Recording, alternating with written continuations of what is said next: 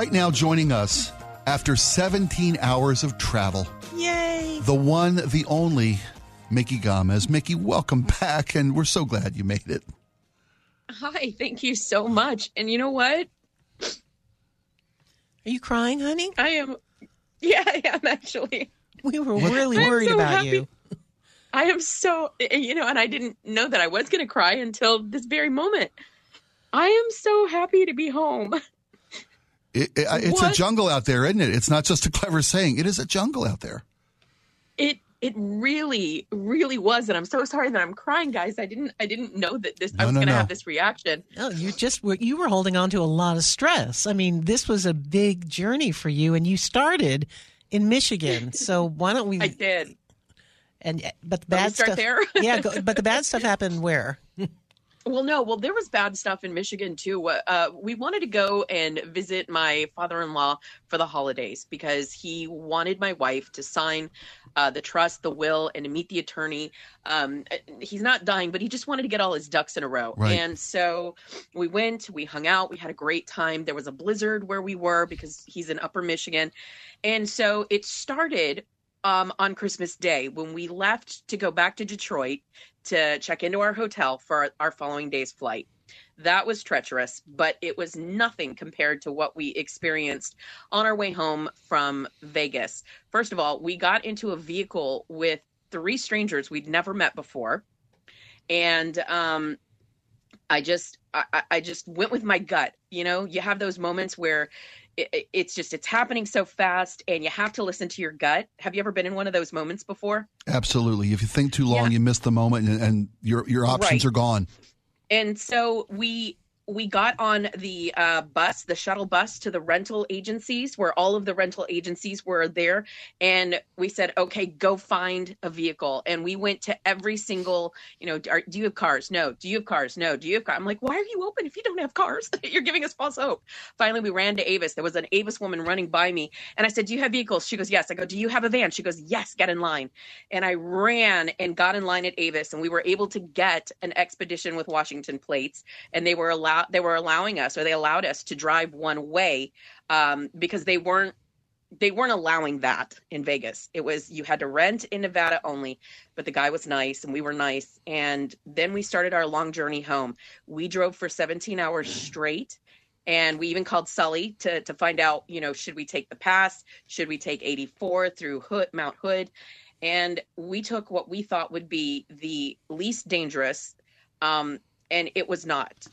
The winds in Mount Hood on 84 in Oregon were so treacherous that we saw trees fall down, and we actually saw they closed 84 going eastbound, and unfortunately people were stuck there for hours.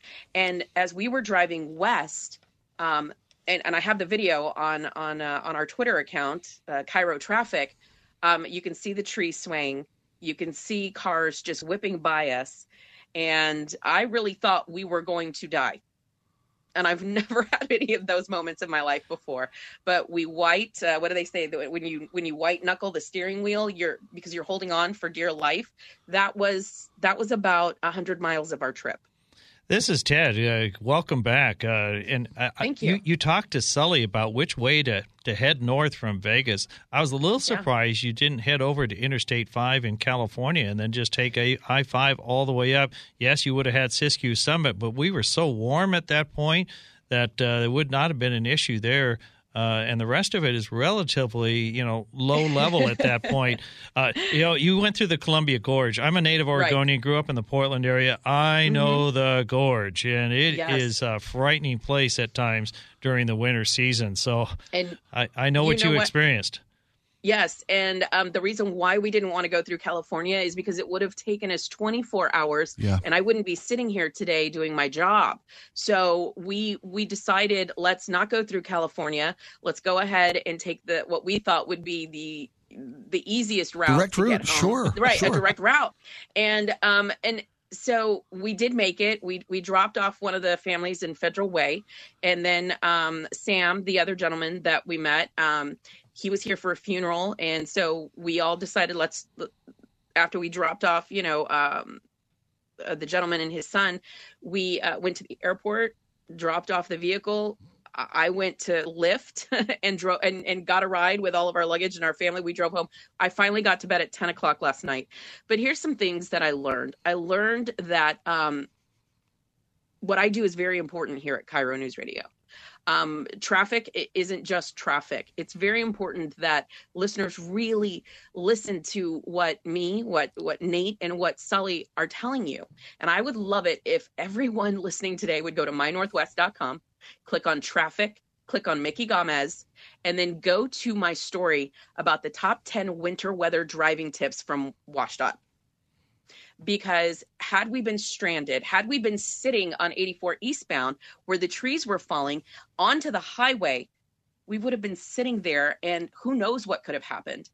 But we need to make sure that when we're driving the pass or when we're driving Stevens, when we're driving through the Columbian River Gorge, are you prepared for sitting there for 5 to 6 hours in the event that something catastrophic happens? And we weren't. We weren't prepared. We had blankets, we had gloves, we had boots, we had our luggage, but we didn't have the top 12 items that I think everyone needs when they get in their car and they do those long distance driving. Well, it's such an exceptional situation. We're so glad that you're safe. We're so glad that you're home and you're going to be doing traffic in just a little bit. So yes, me too. So thank you guys. Welcome back. Micki, thank you so very much.